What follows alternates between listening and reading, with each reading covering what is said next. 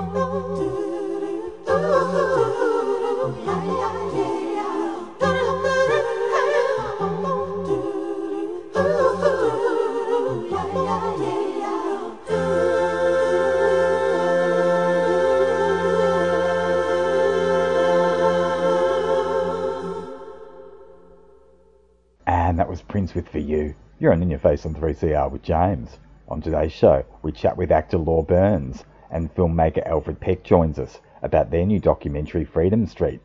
3CR. Well, Law Burns is an actor from Melbourne who identifies as non-binary, and Law begins our interview by describing their journey as an actor. Cool, that's a big question. I first became interested in acting in primary school and then spent the entirety of the rest of my school career doubting myself and pushing it away a bit. And I decided to give it a proper go in about 2014 and started doing some classes and student films and things and really enjoyed it.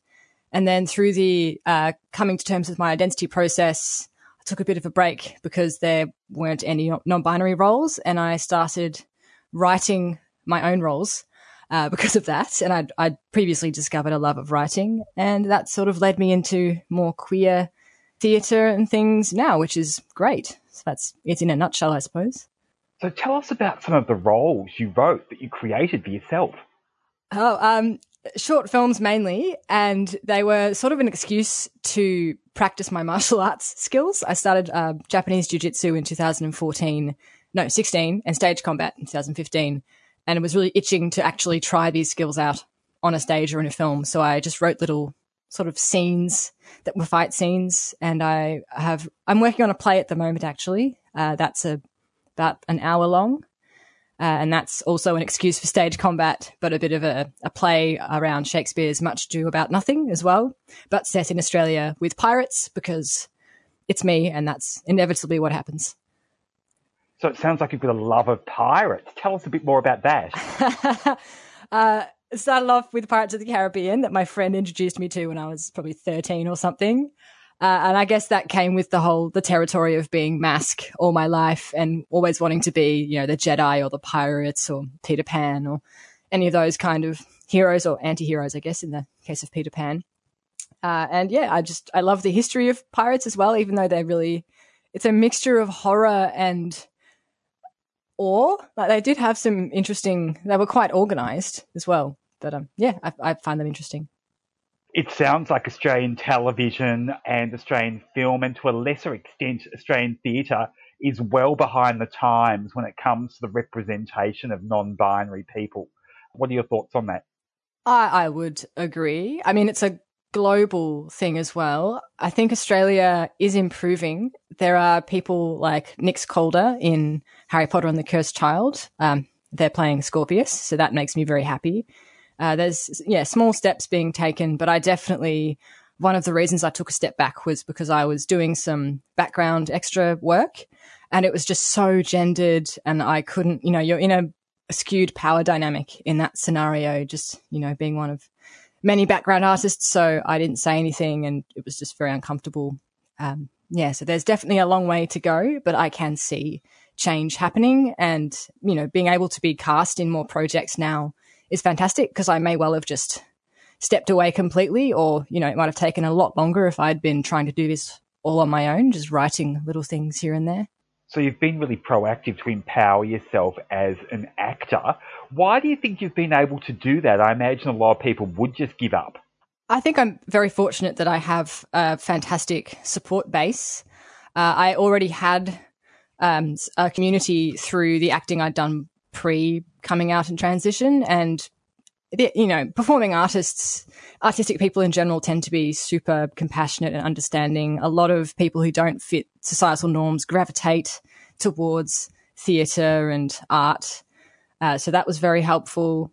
And I suppose if you have a passion for something and you're lucky enough to have enough support that you're able to push through all of those, hard conversations and the fatigue, then it's possible. But it's certainly, I know it's a struggle for many people, and I feel very privileged that I've managed to find theatre makers and friends who have given me opportunities as myself rather than having to play straight cis people all the time. You've found a wonderful opportunity which you've carved out for yourself with Misfit Toys Productions with the fantastic DL Turnbull. And of course, you're starring in Early Days with Bradley Storer, who's been on the show. It's quite a groundbreaking play about gender identity. Tell us more about that. It's good fun. Both Brad and I were involved in the early stages of reading through early drafts of the work, and we both feel very passionately about the themes that are explored. There's, of course, the relationship between a cis man and a trans man, but there's also dealing with grief and loss and mental illness, cancel culture. There's so much in this play, and it's fantastic in that it's not tokenistic or making a big deal out of it either. It's just a slice of life. It's hopeful as well. I find I need hope in a work, or I will just switch off because the world is terrifying enough without having some hope. It's fantastic. Define cancel culture for us in your view, and tell us how Early Days explores it. Ooh, yes. Cancel culture to me it's a big issue. I would define it as public figures who have a platform and have, to an extent, abused that platform, or people feel that way, then being boycotted or being deplatformed so that they don't have the amount of reach they previously did. And it's an issue because people disagree about what does and does not constitute a good reason for someone to be cancelled, and perhaps the nuances of argument and discussion and dialogue that is very difficult to do on social media, especially, with the lack of tone. You can easily be polarized. And the play, it's only really one scene, but I love that scene. And it's the two main characters having a discussion, and you can really see the difference between their intersections and the privilege or the different experiences of cis versus trans people when it comes to certain figures who shall not be named, and the gap between understanding, but then how they can bridge that gap with compassion as well. So it's a beautiful little scene. Give us some examples of council culture that have really kind of, impacted on you personally, that have really disturbed you, or, you thought were valid. Like, can you give us some examples? I can. Okay. I will. No, it's obvious anyway. So J.K. Rowling, with all of her stuff, has, of course, heavily impacted the trans community in particular. There's been a lot of discussion around, can you separate the art from the artist? Should we? People who grew up with the books, or like myself, I found a lot of solace in those books. I haven't tried to read them again yet. A little bit worried about when I do try. And there's a lot of hurt, there's a lot of ignorance and misunderstanding. And it's a complex issue, because I can see where JK is coming from in some of what she's saying. Clearly there's some abuse that's happened in her past, and that's informing what she's saying, but there's also a refusal to engage with a lot of what a lot of the trans community is saying. Sorry, I've forgotten the question now. That sent me down a rabbit hole. Oh, look, I was just interested in some examples of cancel culture. Can you think of any in Australia that have impacted on you? In Australia, in terms of my online presence, I'm not hugely involved in like the Twitter sphere or things like that. So I could probably find some if I researched, but the big JK thing is one that's impacted me most recently and most heavily that I can remember. And it's, for me, my experience within that is more philosophical and through secondhand people talking about their experiences, I suppose, because it's always a balance with how much you engage on social media. And I've been taking a bit of a step back in that sense. So I haven't been engaging in cancel culture. I hope I haven't been. I tend to be a bit more not forgiving, but yeah, I try and distance myself a bit from that. And it sounds like you're really aware as an artist of just how, polarizing social media can be. Yes, it's something that I think many people are aware of, especially people who are in marginalized communities and having their identities discussed in public and dissected and feeling like their identity is a problem in some respects in society. And it's tough. It's really tough. Tell us about the most challenging role you've played and why. Yes, this is a very good question. There are roles that are challenging for different reasons. I mean, in some respects, roles pre-coming out were hard because I wasn't being fully myself.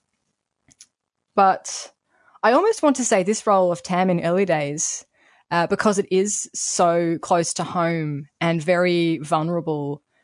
And for me, one of the things that I find the most challenging is actually as an asexual actor, when I've got scenes that involve physical intimacy. I'm happy with fighting. Maybe that's why I love Pirates, because it's all platonic murdering of people, I guess.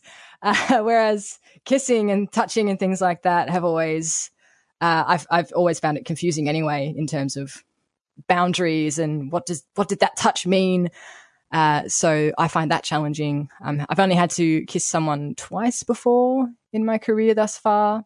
And yes, intimacy direction that's become much more popularized in recent times is going to be very helpful for that. I think I'll feel much more comfortable in this show. But I find that very challenging in roles. So you've got this incredible intersection of being a non-binary asexual person. To what extent do you think emerging with those intersections has made you a better actor?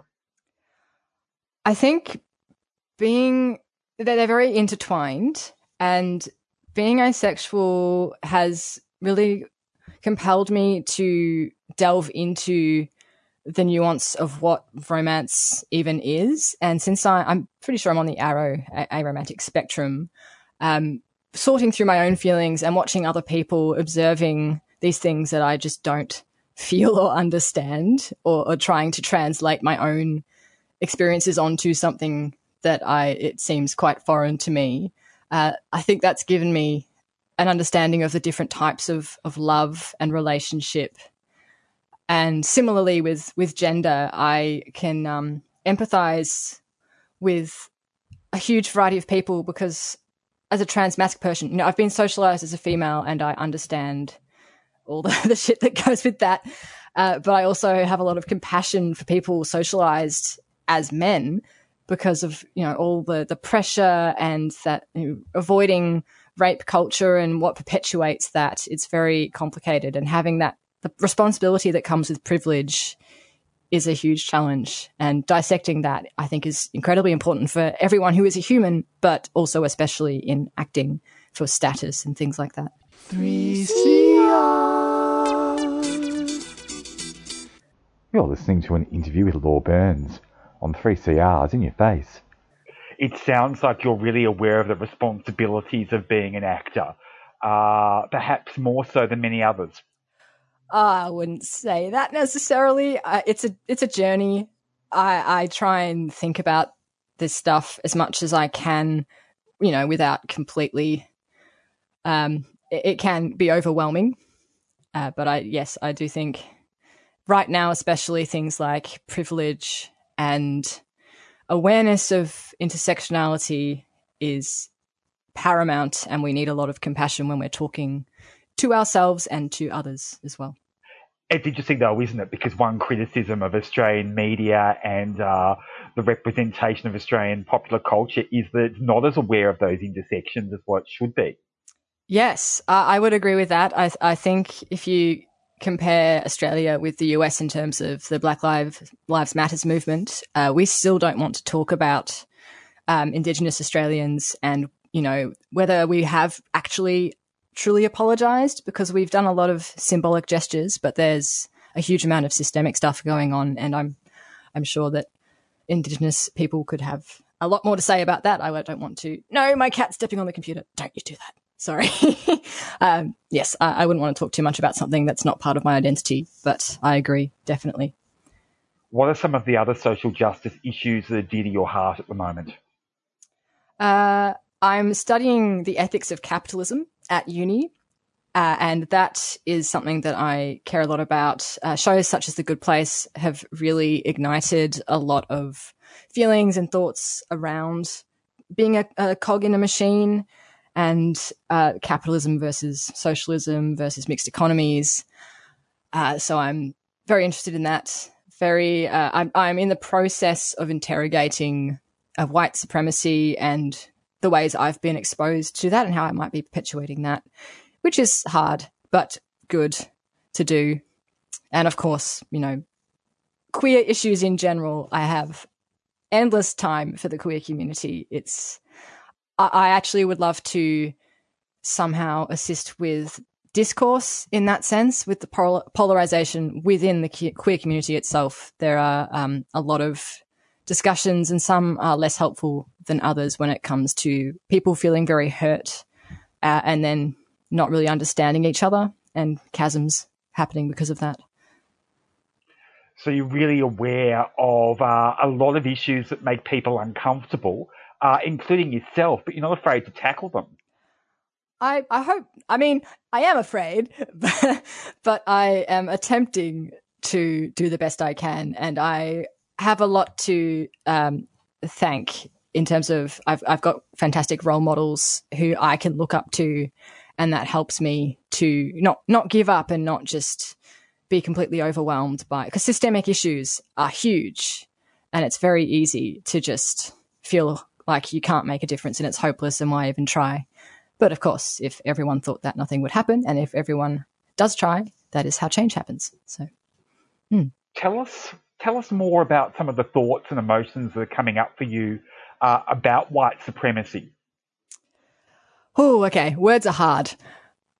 Emotions, there's definitely, I'm interrogating, you know, white guilt and my own complicity in systems and the privilege that I do have and how to use that. And I keep thinking about that Spider-Man quote, with great power comes great responsibility, and trying to work out what can I do, what is actually helpful, how much can I do with what I've got without completely exhausting myself. Because in the past, when I first began to think about issues and things that were outside my tiny bubble of being a teenager, it completely overwhelmed me, and I became very depressed, and I was convinced I had to sacrifice everything, or I was a terrible person, which is a very extreme but quite easy slope to slide down. So I'm still figuring out that particular balance as well.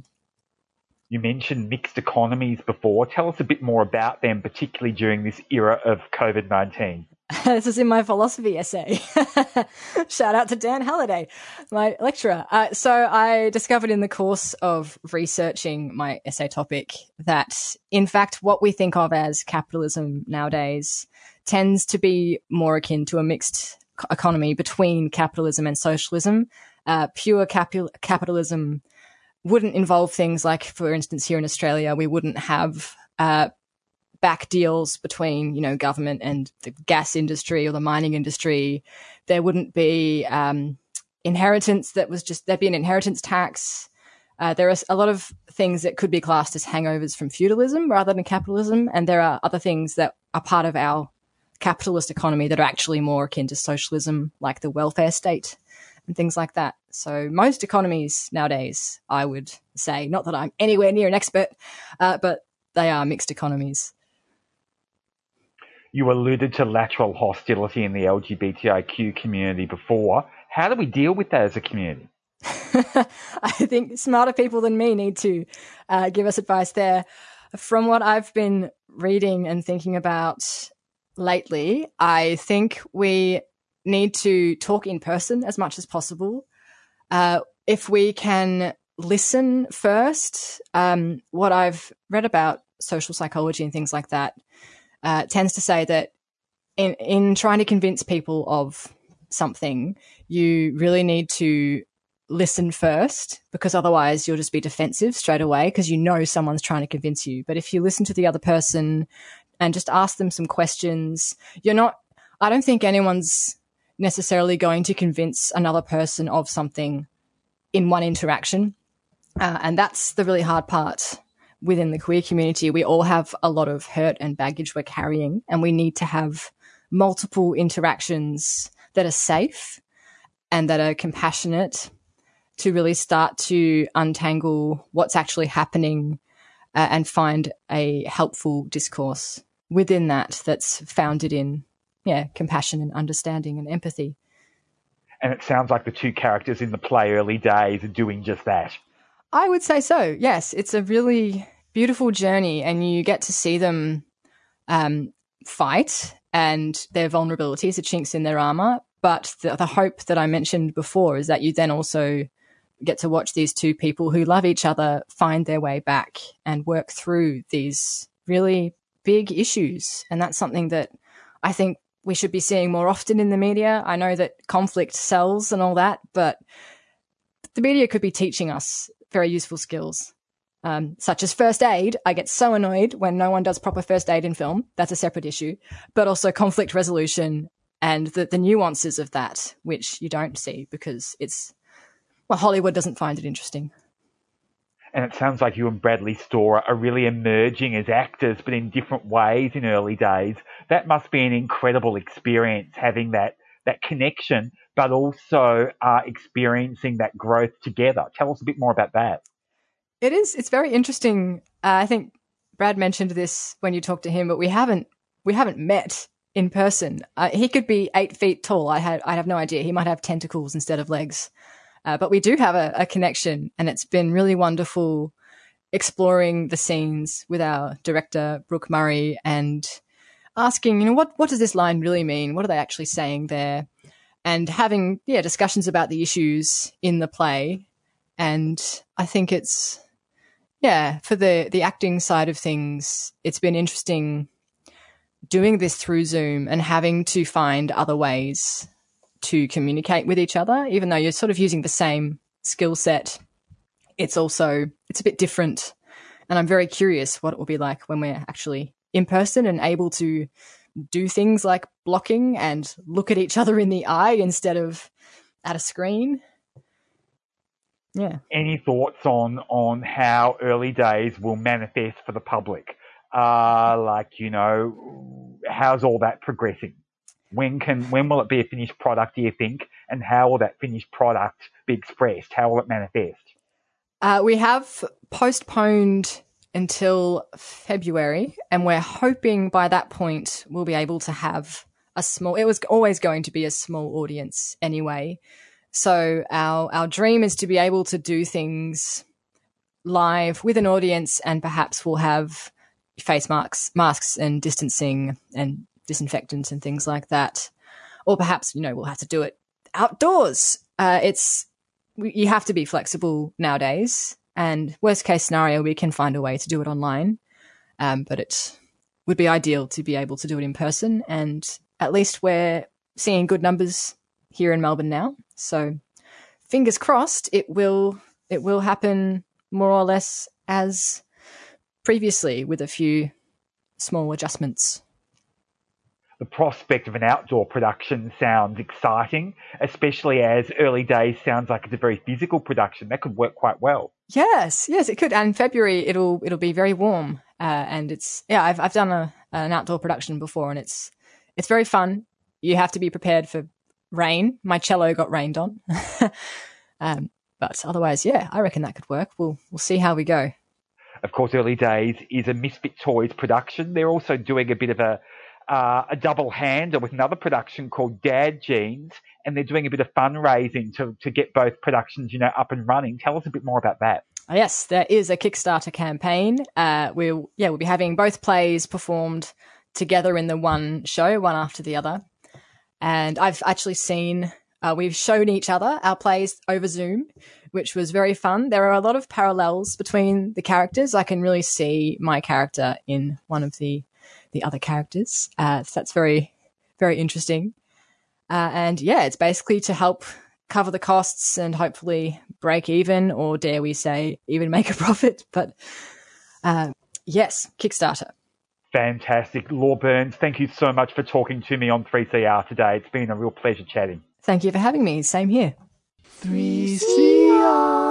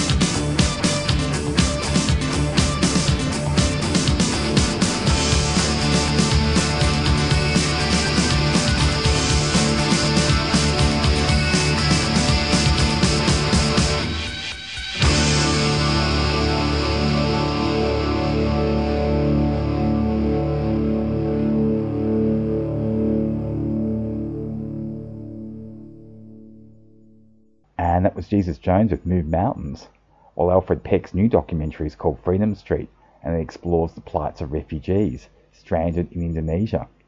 The documentary is currently under production, and I spoke with Alfred all about it this week. What I want to focus on specifically is how Australia's Operation Sovereign Border policy doesn't just affect the refugees that went through, that got detained in Manus and Nauru and eventually some of the mainlands. This is quite essentially the other side of that policy and how it has affected the refugees that are in a protracted transit over there in my home country, Indonesia. So that's the biggest issue, that it doesn't get talked about almost at all. It has been talked about here and there in the media, and it has been talked about here and there in some documentaries, but nobody has really truly extensively explored the deeper, truly the extent of what the other side is like. So that's the main issue, and that's the main thing that I want to highlight. But it also talks about the plight of the refugees that are stuck over there, how they basically have zero rights. The only thing they can do is to exist and breathe. And that is one of the quotes that one of the experts has mentioned in our documentary. So stay tuned. But also there's just the fact that it's the fact that Indonesia has essentially been used as Australia's last border, as a last border protection for refugees that are trying to come to Australia, I guess by boat and whatnot. But that's and also it highlights the fact that it highlights the intricacies that comes with Australia and Indonesia relationship when it comes to dealing with the refugees in the region as well. And so that's what I want to talk about, and that's what I'm exploring in this Freedom Street documentary. So the actions of the Australian government have really contributed and created this human rights crisis for refugees in Indonesia. Yes, indirectly though, Australia has absolved themselves legally by signing treaties and agreements with Indonesia, such as the Bali Treaty. I forgot the name. Sorry. It's the Bali Agreement or the Bali Treaty and and such. And also, Australia doesn't actually have an official diplomatic policy with Indonesia when it comes to refugee handling of the situation. But Australia does pay the International Organization for Migration in Indonesia to basically shelter, house, and give stipends to about 8,500 refugees over there. But there's actually around 14,000 refugees in Indonesia. So there's about 5,000 refugees in the country that are essentially destitute. And most of those refugees arrived in Indonesia after around 2017, 2018, when Australia started to stop giving more funding to the International Organization for Migration. So that's how you create. And there's essentially two streams of refugees in Indonesia: the ones that are basically funded by Australia to be detained over there and are incentivized and have incentivized Indonesian government to keep them there at bay, and then the ones that are just fully destitute. Tell us more about the human rights or lack of human rights of the refugees in Indonesia and how that impacts on their mental health and their physical health. So there are, again, like I said before, there are two streams of refugees in Indonesia. Those that receive Australian funding, and those who doesn't. So the ones that receive the Australian funding are slightly luckier, in a sense that they are at least provided they used to be detained in the Indonesian immigration detention centers before they were eventually released into some sort of refugee hostels in various parts of Indonesia. At least they are given shelters and some monthly stipends of the equivalent of about $125 per adult equivalent and about $50 equivalent per child. It is barely enough to survive. And then those that are just fully destitute, both groups have no rights, no working rights, no school rights, no medical rights. The only thing that they have difference of is the medical access and facility. The refugees that are funded by Australia have some limited access to hospitals and things like that through the IOM facilities. And then the ones that are destitute, we just don't have any other facilities whatsoever. A lot of them basically have no access to mental health policy whatsoever. And again, there are articles a couple of years ago that talks about how some women refugees have to turn into prostitutions in order to survive. And really, what's literally holding them there right now is the waiting game for them to one day be resettled. And it's not like refugees are trying to all flock to Australia. It's actually a very small number of refugees compared to the rest of the world, or to other parts of the world. Indonesia only holds about 14,000 refugees. Malaysia and Thailand has actually over 120,000 refugees in their own countries. But the reason why Indonesia is such a small number is because, at least in Malaysia and Thailand, refugees are given work rights, so they can at least contribute and kind of live off there. Whereas in Indonesia, there's nothing, and there's just no way for me personally to describe what they have to go, like the experience of what they have to go through. They just quite literally have nothing. They only have themselves to rely on. And again, depending on different parts of Indonesia, some Indonesians in different parts of the country, like Java, are more tolerant, are more cosmopolitan, and therefore more friendly towards refugees. But the refugees that are stuck in Makassar, which is the city that I choose to highlight because it has the third largest number of refugees hosted in the country, are actually quite intolerant. They used to be quite racist and hostile against the refugees over there. And Makassar itself actually has a very, very interesting context in relation to Australia. Prior to European colonization, the Macassans, which is where the people of Makassar is from, the people of Makassar actually used to trade the Yolnu people of the Arnhem Land. They used to trade pearl and sea cucumber and such, and they were the middleman between the Chinese and the Aborigines.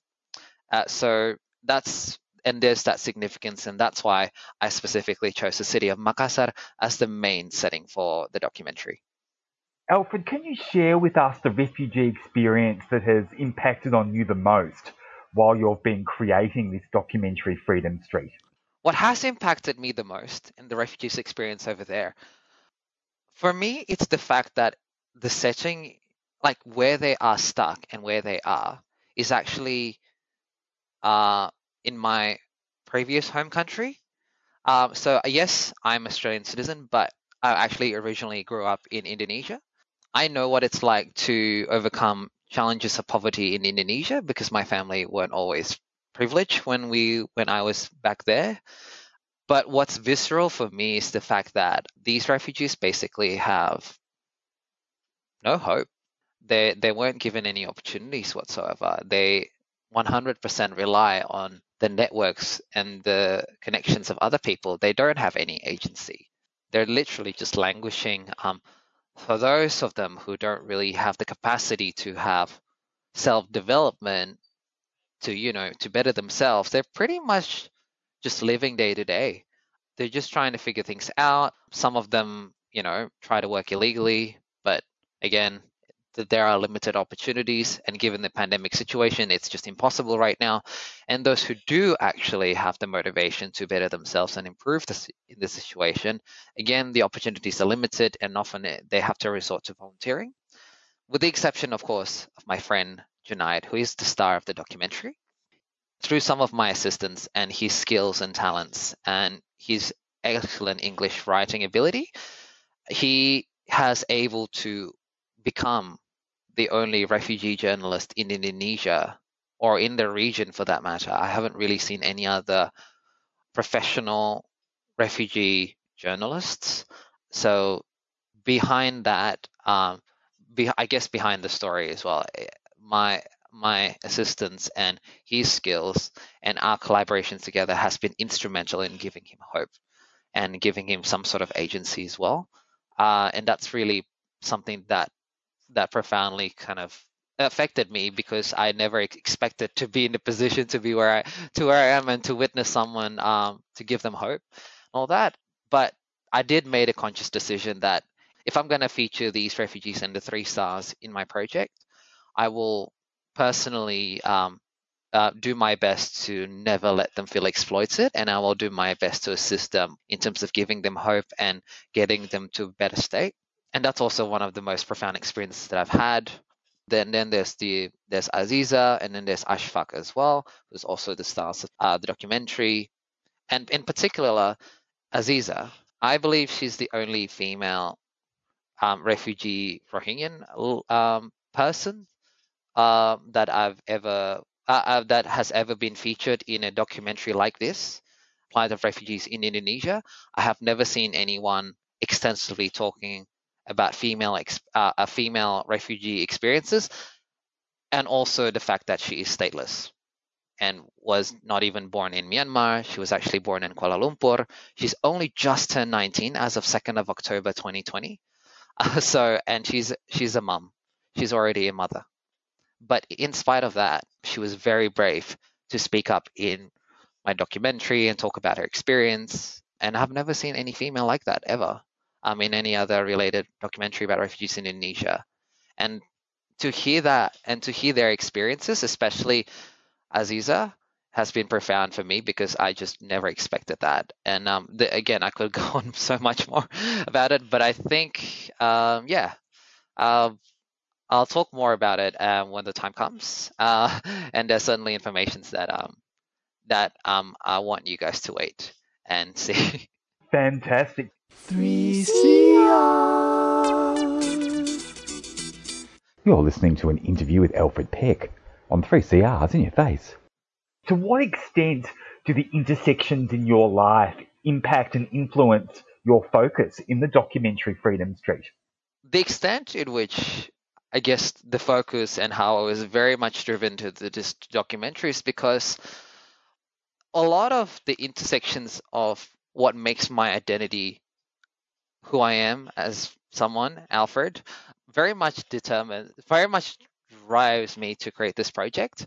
I am Australian citizen, and therefore our tax money that Australian government actually is partly responsible for this as well. So there's that element to that.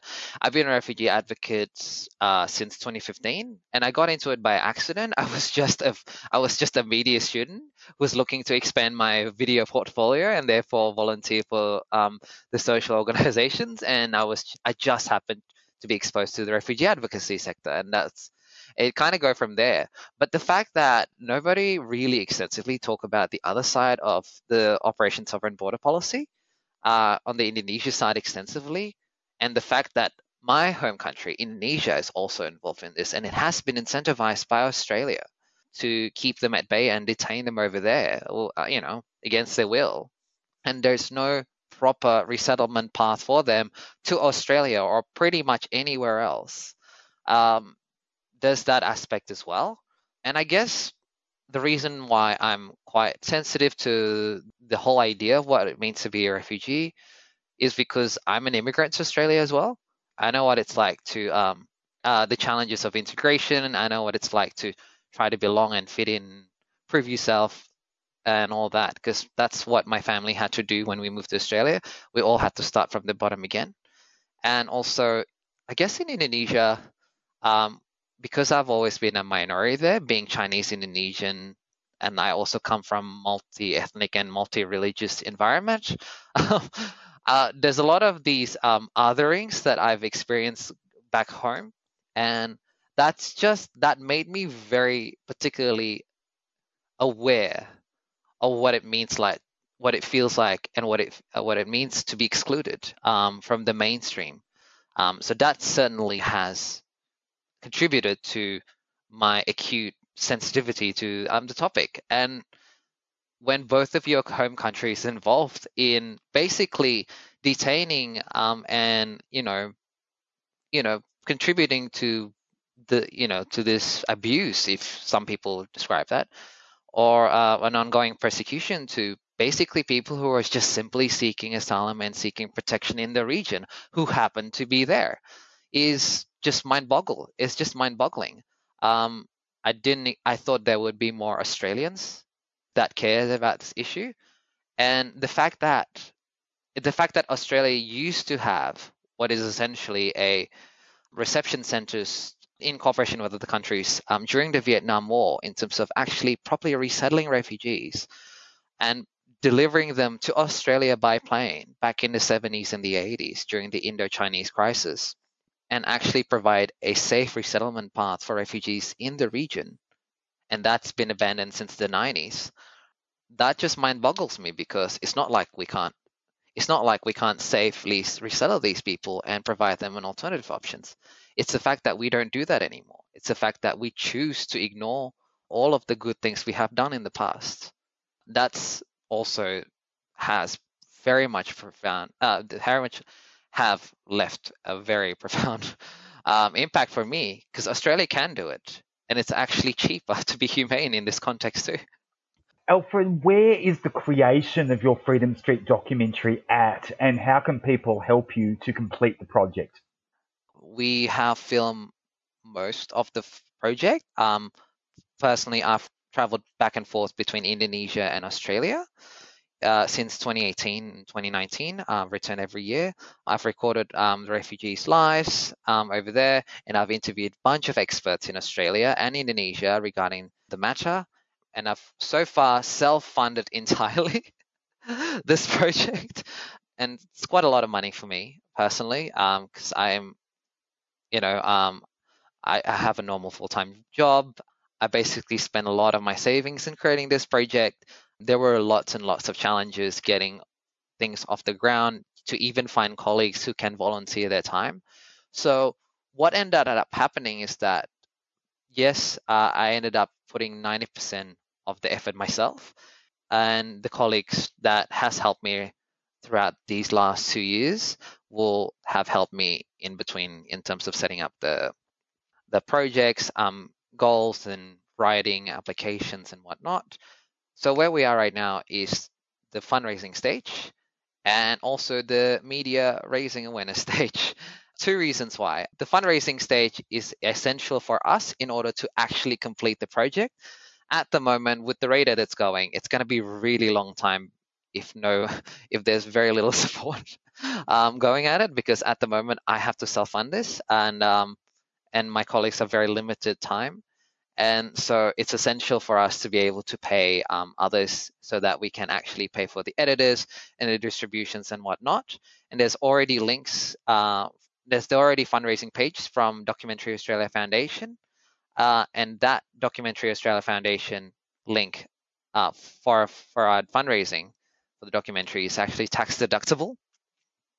So there's that aspect as well, and there's also the Chuff link, but that's not the tax deductible one. That's another one. And the second aspect is that we need to start raising awareness about the project, because at the end of the day, the reason why I wanted to create this documentary is my intention, my gift to the world, to create a tool that advocates, change makers, and organizations can use for their campaign, for their advocacy, for their efforts to change the current government policy. And what better tool than to create an effective and an engaging documentary that fully contextualizes this entire situation? Because at the end of the day, there would be no Manus Island, there would be no Nauru, and there would be no mainland detention centres issues if Australia were to cooperate with its Southeast Asian neighbours, and to continually do that since the Vietnam War era. Because at the end of the day, this is something that Australia has essentially chosen to ignore. It is unjust. It's very expensive. Australia has spent more than $10 billion in maintaining Manus and Nauru, and now also facilitating the mainland detention centres and Christmas Islands, whereas Australia could have been saving its money by actually creating reception centres in its Southeast Asian neighbours, so that refugees can be actually processed, and therefore eliminate the need for refugees to desperately come by boat. Alfred, give us that link for that tax deductible website so people can actually make a donation. That would be wonderful. Yes, it's a URL name. I guess it's documentaryaustralia.com.au/project/freedom-street. That's the tax deductible link. There's that, and then there's also chuffed.org/project/freedom-street. If I may I add some bonus facts why I chose the name Freedom Street? It's a great name. Tell us more about that. It actually came from a very big irony. Where my friends used to live, or where some of my friends live right now, the star of the documentary, where I chose, they when I was looking for their address, and I kid you not, and it saddens me that they do not understand the language, but when I saw their address, the address is called Jalan Perintis Kemerdekaan, and when I translate that name to English, that it literally means the pioneer of Freedom Street. And that street name is supposed to refer to Indonesia's independence from the Dutch, freeing themselves from the colonial age. And now that particular street contains about 10 or so refugee hostels in Makassar city, and that's now being used as what is essentially a dumping ground for refugees in city of Makassar in Indonesia. So there is no hope there. There's only irony, and it disheartened me very much that they don't even realize what it means. It took an Indonesian to point them out what the street means, and if that wasn't a sign for me to do the documentary, I don't know what. It was just too uncanny.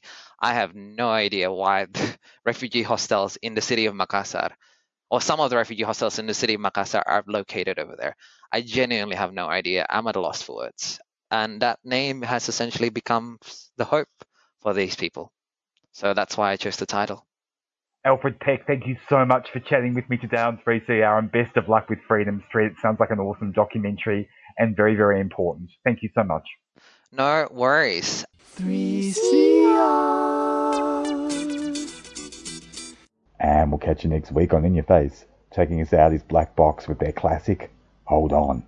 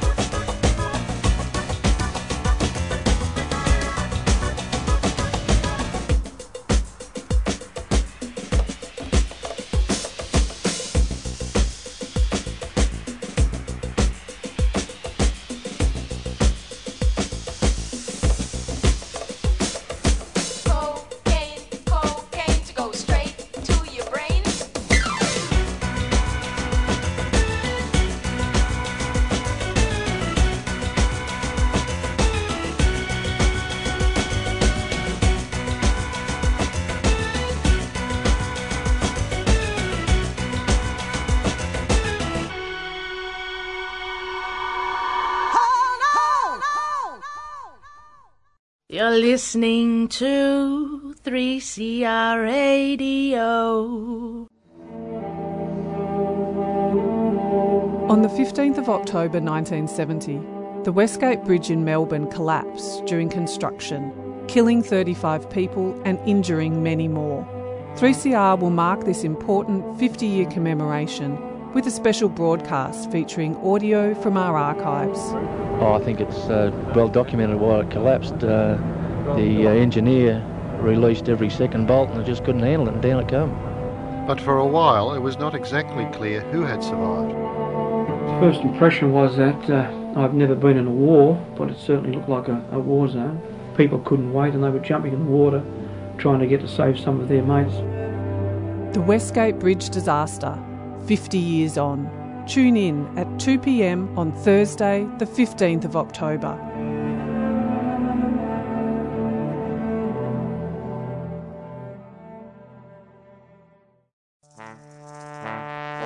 I wanna drop food, not bombs. Hot trains, volunteer at every info shop. I wanna give free therapy out in the park. Go to 3 school jumps and have practice rock. Drop food, not bombs. When I was new to Melbourne, I found a Food Not Bombs flyer on the road, and I had like this fist with a carrot, and carrots are my favorite vegetable. Yeah, I think they were asking for help doing stuff, and I got in touch. We, I guess, rescue food that would otherwise go to waste. I like the aspect of sharing food and not making anyone feel obligated to pay anything for it. We make a real point at Food Not Bombs of involving everyone who wants to be involved in whichever part they want to be involved in. For more information, go to fnbmelb.noblogs.org. Food Not Bombs is a 3CR supporter. Food Not Bombs.